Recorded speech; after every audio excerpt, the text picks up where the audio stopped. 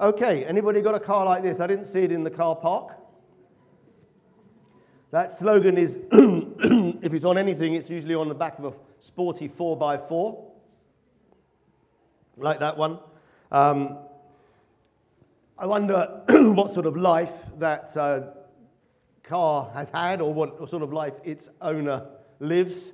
You expect it to be full of sand and stains from salt, visiting the beach and surfing, and dented and mud spattered because of its energetic and adventurous life that it lives, trying to cram as much as possible into every journey. Or what about this one? Is this more like anybody's car here? This is a 1956 Morris Minor convertible. Very important year, that, 1956. In very good condition. Probably been pampered, kept in the garage for most of its life, taken out for short journeys to show off. Hardly any dents, or any that have been looked after and cared for and stitched up, and whatever needs to be done with it. And you wonder what sort of a life that car has had, and what sort of a life its owner lives, whether the owner looks after themselves and tries to say, well, I don't want to cram as much as I possibly into every day. I want to live as many days as I can, and that means I do as little as possible every day. Or there's this approach to life. Well-known quotation from C.T. Studd: only one life, 'twill soon be past. Only what's done for Christ will last. And you think, well, what is the best attitude to the way we spend our time and live our days? And there's a prayer in the middle of the psalm which we read, Psalm 90, verse 12, says this: teach us to number our days, that we may gain a heart of wisdom. Teach us to think about our days, count them off, use them wisely. How many will there be? What should I do with each one? So that I may gain a heart of wisdom, to know how to make right decisions, to balance life in the right way. What is the wisest way to live our lives? Well, I think this psalm actually answers the prayer of verse 12. And so what I want to try to do this morning is to give, wait for it, 7 wise ideas from this psalm on how to live our life and gain a heart of wisdom, how to number our days and gain a heart of wisdom. Don't panic. I will be numbering the minutes. There's a clock down there. And I will be speeding up towards the end. Okay, so just don't start panicking when you think we're only on point number 3 and it's nearly time to go home. I will speed up towards the end. The first one is this: to number our days in awe of God. So many approaches to life, decisions that we make, how we spend our time, are centered very much upon ourselves. Upon me, or upon a very small us. What's best for me? What best suits my comfort, or my power, or my health, or my finances, or my popularity, or put in there whatever category is most important to you? What suits me? How should I spend my days, number my days? Because it's all about me. What I want out of life. But this psalm, especially the early parts of this psalm, help us to reset that thinking and realize that it's actually not all about us, but it is really all about God. Look at verse 2 in particular. He was here first. Before the mountains were born, or you brought forth the whole world, from everlasting to everlasting, you are God. It is all about him. It is really all about him. And by comparison, we are fleeting. 1,000 years in your sight are like a day, that has just gone by, verse 4, or like a watch in the night. Hopefully most of us slept through that and didn't even notice it was gone.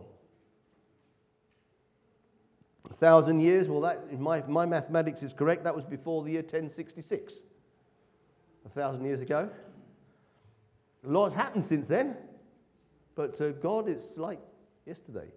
He is from everlasting to everlasting. He has always been, and he will always be. It is, everything else is actually all about him. Everything. Because he was always there. I think true wisdom actually begins and finishes, starts and finishes with an awestruck sense of the greatness of God. Some people think the killer question to ask a Christian is, okay then, excuse me, who made God? You know, and like as if nobody had ever thought of that question before. I'm sorry if I don't want to insult anybody here if that's your favourite question to ask of Christians, thinking that's going to destroy their faith. Really, the answer is nobody made God. He has always been. It is all about him. He has always been. From everlasting to everlasting, you are God. He is the uncaused first cause. Always been. Whatever else you see or hear or think about is all about him. It's all about him. He is the origin of everything. It is all for his purposes. When Moses, who wrote this psalm, was sent by God to lead the people of Israel, the children of Israel, he said, well, who shall I tell them is sending me? And God said, tell them, I am. I am. Eternal existence. I am. I was that I was. I am that I am. I will be that I will be. That is the essence of his nature. He is absolutely eternal. Now, let me ask you, do you have that sort of wisdom? You know that God is above, beyond, before, and still to come. And rejoice in what the way the Bible reveals God as three in one. We call the doctrine of the Trinity. Rejoice in that. So other people say that's another killer question for Christians. You know, how can you believe three in one? It doesn't make sense. Well, no, it doesn't make sense. Do you expect God to make sense? Do you expect with our little mind to be able to understand the one who has always been? Do you expect to? Of course not. But the fact that he is, the fact that he is revealed as being three persons and yet one being helps us to understand how he could exist forever and ever and ever before he ever created anything. Because he obviously is a very personal being. We call him Father. He has made personal beings like us in his image who need each other to relate to. So you say, well, how can an entity have always been as a personal being, a being of relationship, and been happy forever and ever and ever before he created anything? How could he possibly exist with contentment? Well, he can, because he is such an extraordinary being that he has relationship within himself. Father, Son, Holy Spirit. Knowing, loving, relating to one another forever and ever and ever.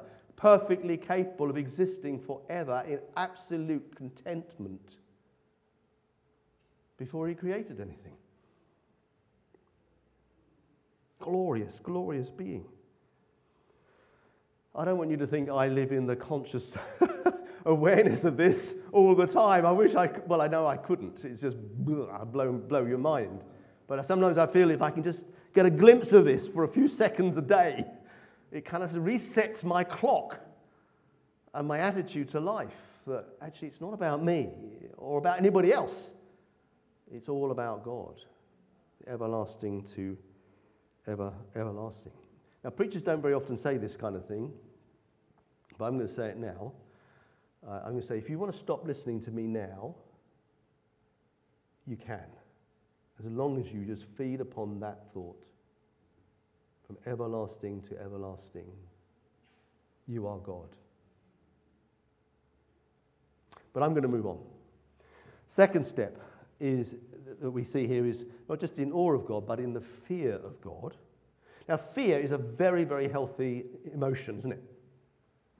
You know, if you actually lived fearlessly, you would not live very long. We teach our children to fear things for their safety, for their protection. Don't touch this. Don't go there. Look 3 times before you cross the road, all the rest of it. You know, fear is a vitally important part of life. It saves and protects us in all sorts of ways. And it is foolish not to fear. And it is foolish not to fear God. But awe does not necessarily include fear. For example, you might stand in the Alps or some other mountain range and look out a tremendous great view of the mountains and feel a sense of awe. The magnitude of them, the beauty of them, and feel tiny in comparison. You feel a sense of awe, feeling of awe. But you don't fear the mountains, do you? Well, unless you happen to be climbing one, I suppose. But you don't just looking at them fear them. Or I imagine out here you see a better view of the night sky than we do up in London. Do you? And you look at a clear night sky with a great host of stars, and you feel tiny, and you feel a sense of awe at the grandeur of creation, and you feel overwhelmed by it, but you don't fear the stars, do you? You have no relationship with them. There is no moral or emotional connection with them. There is no obligation to them. They have no authority over you, but nevertheless you're in awe of them. But with God, we should be in awe of him, but also fear of him, because there is a moral obligation to him. There is a relationship with him. There is an accountability to him. He is a living being with whom we have to do. It must be there. Anybody here ever done Airbnb? Or any other kind of self-catering holiday? Maybe you're such a tourist spot down here. Maybe some of you even run them, do you? I don't know, do you? Well, Kate and I have done a few Airbnbs or similar things, and they vary a lot. Sometimes you never meet the host. So you get the key from a key press outside. Here's the combination number. Let yourself in. Let yourself out. Here are the rules. No smoking, no pets, no parties. Pay for what you break. Get out by 10 o'clock in the morning. That sort of thing.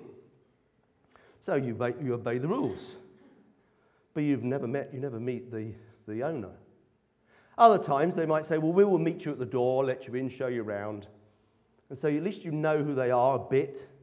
And they might even say, we will come and check you out at the end. And you think, oh, all right, really got to make sure everything's okay when we go. The nearest we've got to actually interacting with a host was one time when we had a downstairs apartment, self-contained apartment, and they lived upstairs. And we sort of shared a garden area, and so we saw them probably every day, just about. And there are some, which we have never done like this, where you just have a room in their house and you share the bathroom and you share the kitchen. I don't fancy that personally, but maybe you do. But if that was the case, then you say, well, we better do the washing up before we go out for the day, even though we're on holiday. You've got to make them tidy up and all the rest of it and behave yourself, keep quiet and obey the rules, even more so because you're with them in their house all the time. Well, you obey the rules no matter which arrangement it is, but you have far more of a fear if you're living with the person in their own home. God is not an absent landlord. Look at verse 1. Lord, you have been our dwelling place throughout all generations. Not, Lord, you are from everlasting and you created the world and set the rules and maybe we'll see you one day, we don't know. But no, you have been our dwelling place throughout all generations. A similar idea to what the Apostle Paul said when he was preaching in Athens, and he said this, quoting from Greek poets, he said, He is not far from any one of us, for in him we live and move and have our being. Now, God is both at the same time both above and beyond and outside of everything he has made. But on the other hand, he is also right here, right now, throughout all of your life in the past and throughout all your tomorrows. Lord, teach us to number our days that we may gain a heart of wisdom, in awe of you, but also in fear of you. Because he has set the rules, the house rules, and we break them every day. Every day. Probably every minute of every day. Virtually. Verse 7, you have set our iniquities before you, our secret sins in the light of your presence. This is written by Moses, who was well acquainted with God's wrath, especially in the last stage of his life, when he led the Israelites through the wilderness for 40 years because they had sinned against the Lord. And they wasted 40 years. Lord, teach us to number our days aright, that we may gain a heart of wisdom. We've just wasted 40 years. A whole generation has died out because of sin. We need to live our lives in awe of God and in fear of God so we don't keep incurring his wrath and wasting our time. Anyone feel like that? Lord, I feel as if I'm going round and round in circles. Or maybe you feel, Lord, I've wasted enough of my life so far. Lord, please help me to number my days from now on, that I may gain a heart of wisdom and live in healthy relationship with you, and not incurring your wrath day after day after day after day after day. Break into this vicious circle of my life, please, and show me the right way. And because this whole concept leads so clearly to verse 12. Let's read those two verses together, 11 and 12. If only we knew the power of your anger. Your wrath is great as the fear that is your due. Teach us to number our days that we may gain a heart of wisdom. Thirdly, I'm looking at the clock. Thirdly, by the mercy of God. Teach us to number our days that we may gain a heart of wisdom by the mercy of God. Teach us to number our days in the mercy of God, relating to the love of God, not just that he is to be held in awe, not just because he is to be feared, but because he loves, because he has mercy. Verse 13, relent, Lord, how long will it be? Have compassion on your servants. And Moses must have prayed this prayer many times as he was leading the children of Israel through the wilderness. Lord, please have mercy, have compassion on us. And he did over and over and over and over again.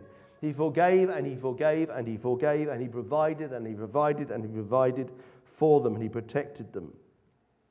But Moses' prayer has been answered massively beyond just the help that God gave in Moses' own time. Because God has relented.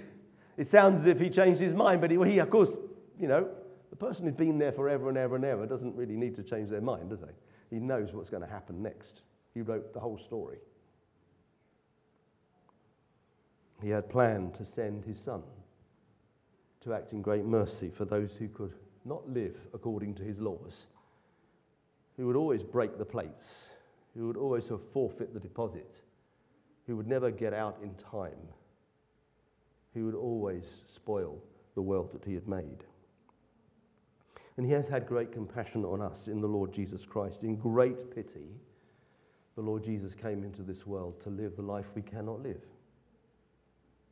to keep the laws we always break, to love God with all his heart, with all his soul, with all his mind, with all his strength, and to love his neighbour as himself.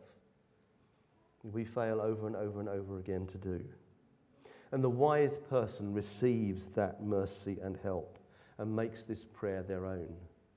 Have compassion on your servant in Jesus. And we have such great reason to make this prayer, Because the Lord Jesus came into the world in order to have compassion, in order to forgive, in order to give a new beginning, in order to wash away all the stain of the past, and in order to forgive all that is yet to come.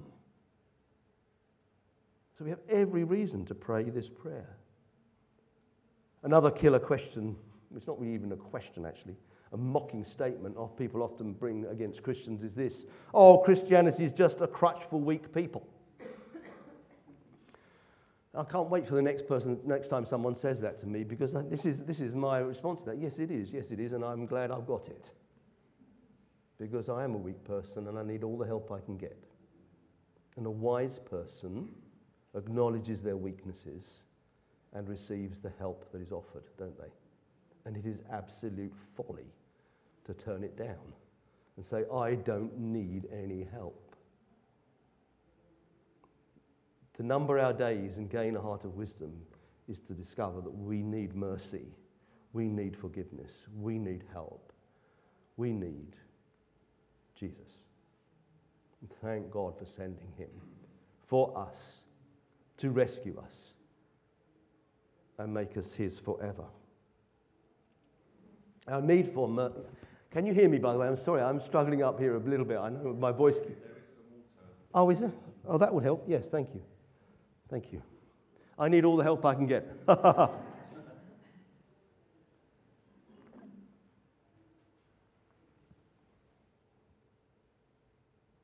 Do wave if my voice drops too much, and I'll try extra hard. Fourthly, number our days in the presence of God. Here is an absolute cracker of a verse in this psalm. Verse 14. Satisfy us in the morning with your unfailing love, that we may sing for joy and be glad all our days. I've written that on a post-it note and I've stuck it opposite where I have my breakfast in the morning. Satisfy us in the morning with your unfailing love, that we may sing for joy and be glad all our days. Teach us to number our days that we may gain a heart of wisdom, satisfied by the love of God. In my experience, he's not saying, Lord, please. Oh. Excuse me. He's not saying, Lord, please start loving me, because it's an unfailing love. It's always been there. He's saying, satisfy me with that love. Help me to receive that love today. Help me to enjoy that love today. Help me to rejoice in that love today and be glad all my days. I want to live each day in the conscious presence of God, in the awareness of God's faithful love, and be satisfied by him. Isn't this extraordinary that the God who has always been, who is above, beyond anything we can imagine, can actually satisfy an individual person like you and me? Can live with you, that you might rejoice in him and be glad every day. What a way to live! What a way to live! That's wisdom, isn't it? That's fulfillment. That's being a real human being. Satisfied by the love of God, day by day by day. Lord, wake me up to see where I am. Lord, wake me up to see who you are. Let me live with you each day and rejoice in you. Maybe, I don't know, maybe you're not yet a believer, and all this is a little bit foreign to you. Well, can you make this your prayer? Lord, please wake me up. Wake me up to see what I'm missing. Wake me up. I've wasted so much of my life thus far, filling my life with all sorts of other things which can never actually fully and completely satisfy me. Perhaps even with loves that are not faithful. Lord, satisfy me with your unfailing love, that I may rejoice in you and be glad all my days. Help me to start anew with you, Lord, please. And I don't know, for the younger, well, a few younger people here, but for most of the younger ones have gone out to Sunday school, but, remember your Creator in the days of your youth. Start young. Why waste? Why waste until you're in your teenage years? Why waste until you're in your 20s? I won't say how many. I'm not going to go on all the decades because I'll reach my own in the end. But why waste the time? I think one of the greatest frustrations and disappointments of my life is I did not receive the Lord Jesus Christ as my Saviour and Lord when I was younger. Wasted years. And if you're a believer already, make the most of it. Okay, we're really going to speed up now. Number your days by telling other people. Look at verse 16. May your deeds be shown to your servants, your splendor to their children. Thank God for those who are teaching the children out there in Sunday school, passing the message on, the next generation and the next generation after that. But it's not only just down through the generations, it's horizontally across the generations as well. That all people might know, your servants, whoever they are, however old they are, however young they are, might know of God's deeds. And that's wisdom, isn't it? Say, what is my greatest task today? Well, it certainly includes letting other people know that there's a God who's always been there, who surrounds us moment by moment and to whom we are accountable, and yet who loves with extraordinary love. So the Apostle Paul wrote to the church in Colossae, chapter 4, verses 5 to 6, be wise. Well, it's wisdom. Be wise in the way you act towards outsiders. Make the most of every opportunity. Let your conversation be always full of grace, seasoned with salt, so that you may know how to answer everyone. You don't just turn on an evangelistic event in your head, right? But every conversation is one that honors God. Sometimes more explicitly than others. Most of the time, probably not very explicitly, if you think about all the conversations we have every day, but they're always full of grace and seasoned with salt. And sometimes they're quite explicitly so. Being wise to use the days, because we do not know how many days will be left until the landlord shows up visibly, breaks through the curtain and is seen, and the accounts have to be drawn up, and there is no more chance to be saved. We don't know. Number 6, make your life count for God. Verse 17. May the favour of the Lord our God rest on us. Establish the work of our hands for us. Yes, establish the work of our hands. Have this attitude, I want to do something that will last for the glory of God. I want to build something that will last for the glory of God. Lord, please, the work of my hands, establish it. Make it something that will contribute to your glory, that will show people how wonderful you are. Is there a footnote in this translation? Yes, there's a footnote from verse 17 in the church Bibles, which says, you could either translate it the favour or the beauty. May the favour of the Lord our God rest on us, or may the beauty of the Lord our God rest on us. Both are equally good translations of the Hebrew word. And I, in situations like this, I want the best of both worlds. Let's have them both, shall we? Let's have both favour and beauty. Both are acceptable. Favour, we need God's help. We need God's help to do something for him that is actually going to last. These few moments of on this earth that we have, achieve something for God. Lord, I need your help with that. I can't do it by myself. But how are we going to do it? Well, Lord, I want to be beautiful for you. It's a hard thing for a man to say, isn't it? I want to be beautiful for you. I want to shine with your character. I want to look as much like you as I possibly can. And I need your help to do that in order to represent you here on earth and achieve something that will really last for your glory. Isn't that wisdom? I don't want to waste my time, fritter it away in pointless things, but to actually achieve something for God. And lastly, we're getting there. Lastly, don't make the mistake I have made throughout the whole of this sermon. Do it together. Do it together. from beginning to end, this psalm is not written in the I, me. It's written in the us, we, our, throughout. I've done the classic thing. I've taken something that is corporate and I've made it individual. It's actually a corporate. This is a national prayer of Moses, isn't it, for the nation? And we need to see this not just me and God, but us and God. It's a thing together. Let me put, just for example, the first and the last verse up there, and then I'm going to highlight on the screen the pronouns. Look, teach us to number our days, that we may gain a heart of wisdom. Verse 1 then, Lord, you've been our dwelling place throughout all generations. May the favor of the Lord our God rest on us. Establish the work of our hands for us. Yes, establish the work of our hands. Do it together. Do it together. Now, the beauty of the Lord may be displayed in your individual life, and I most certainly hope it is. But it is also displayed in your life together as you relate to one another. God is a God of relationship, isn't he? Father, Son, Holy Spirit.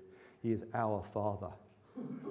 And his beauty is shown as individual Christians love one another, care for one another, support one another, perhaps challenge one another, but help each other in good relationship that shines something really unique and special and different into your community. There the beauty of the Lord can be seen. No, here, sorry, not there, here. The beauty of the Lord can be seen, and wherever you go in relationship to show forth something wonderful of the character of God. Is that's the camera at the back there, is it? Right in the middle. Do you mind if I just speak to people down the tube? Is it YouTube? Down the YouTube or down the whatever tube it is? Just for a moment, because it's so wonderful that this church provides live stream and recordings of the services, and for some of you that is an absolute lifeline because you can't get here, and it gives you a link, the best link you can get, apart from people visiting you, a really good link to the life of the church here. Maybe some of you don't yet believe, and you're visiting this church digitally to try to learn what the Bible teaches. That's a tremendously good thing to do. If you can, I would say, come and visit, because then you can ask questions. Then you can see Christianity at work amongst a group of people who really believe together. For some of you, you can't do that because you're in France or somewhere else, or physically you just can't travel. Well, make the most of this facility. Some of you might be shopping around looking for a church to go to that really teaches the Bible. Well, can I encourage you not just to window shop, but to step across the threshold? I do know one or two people actually here in this congregation, and some of them are quite nice.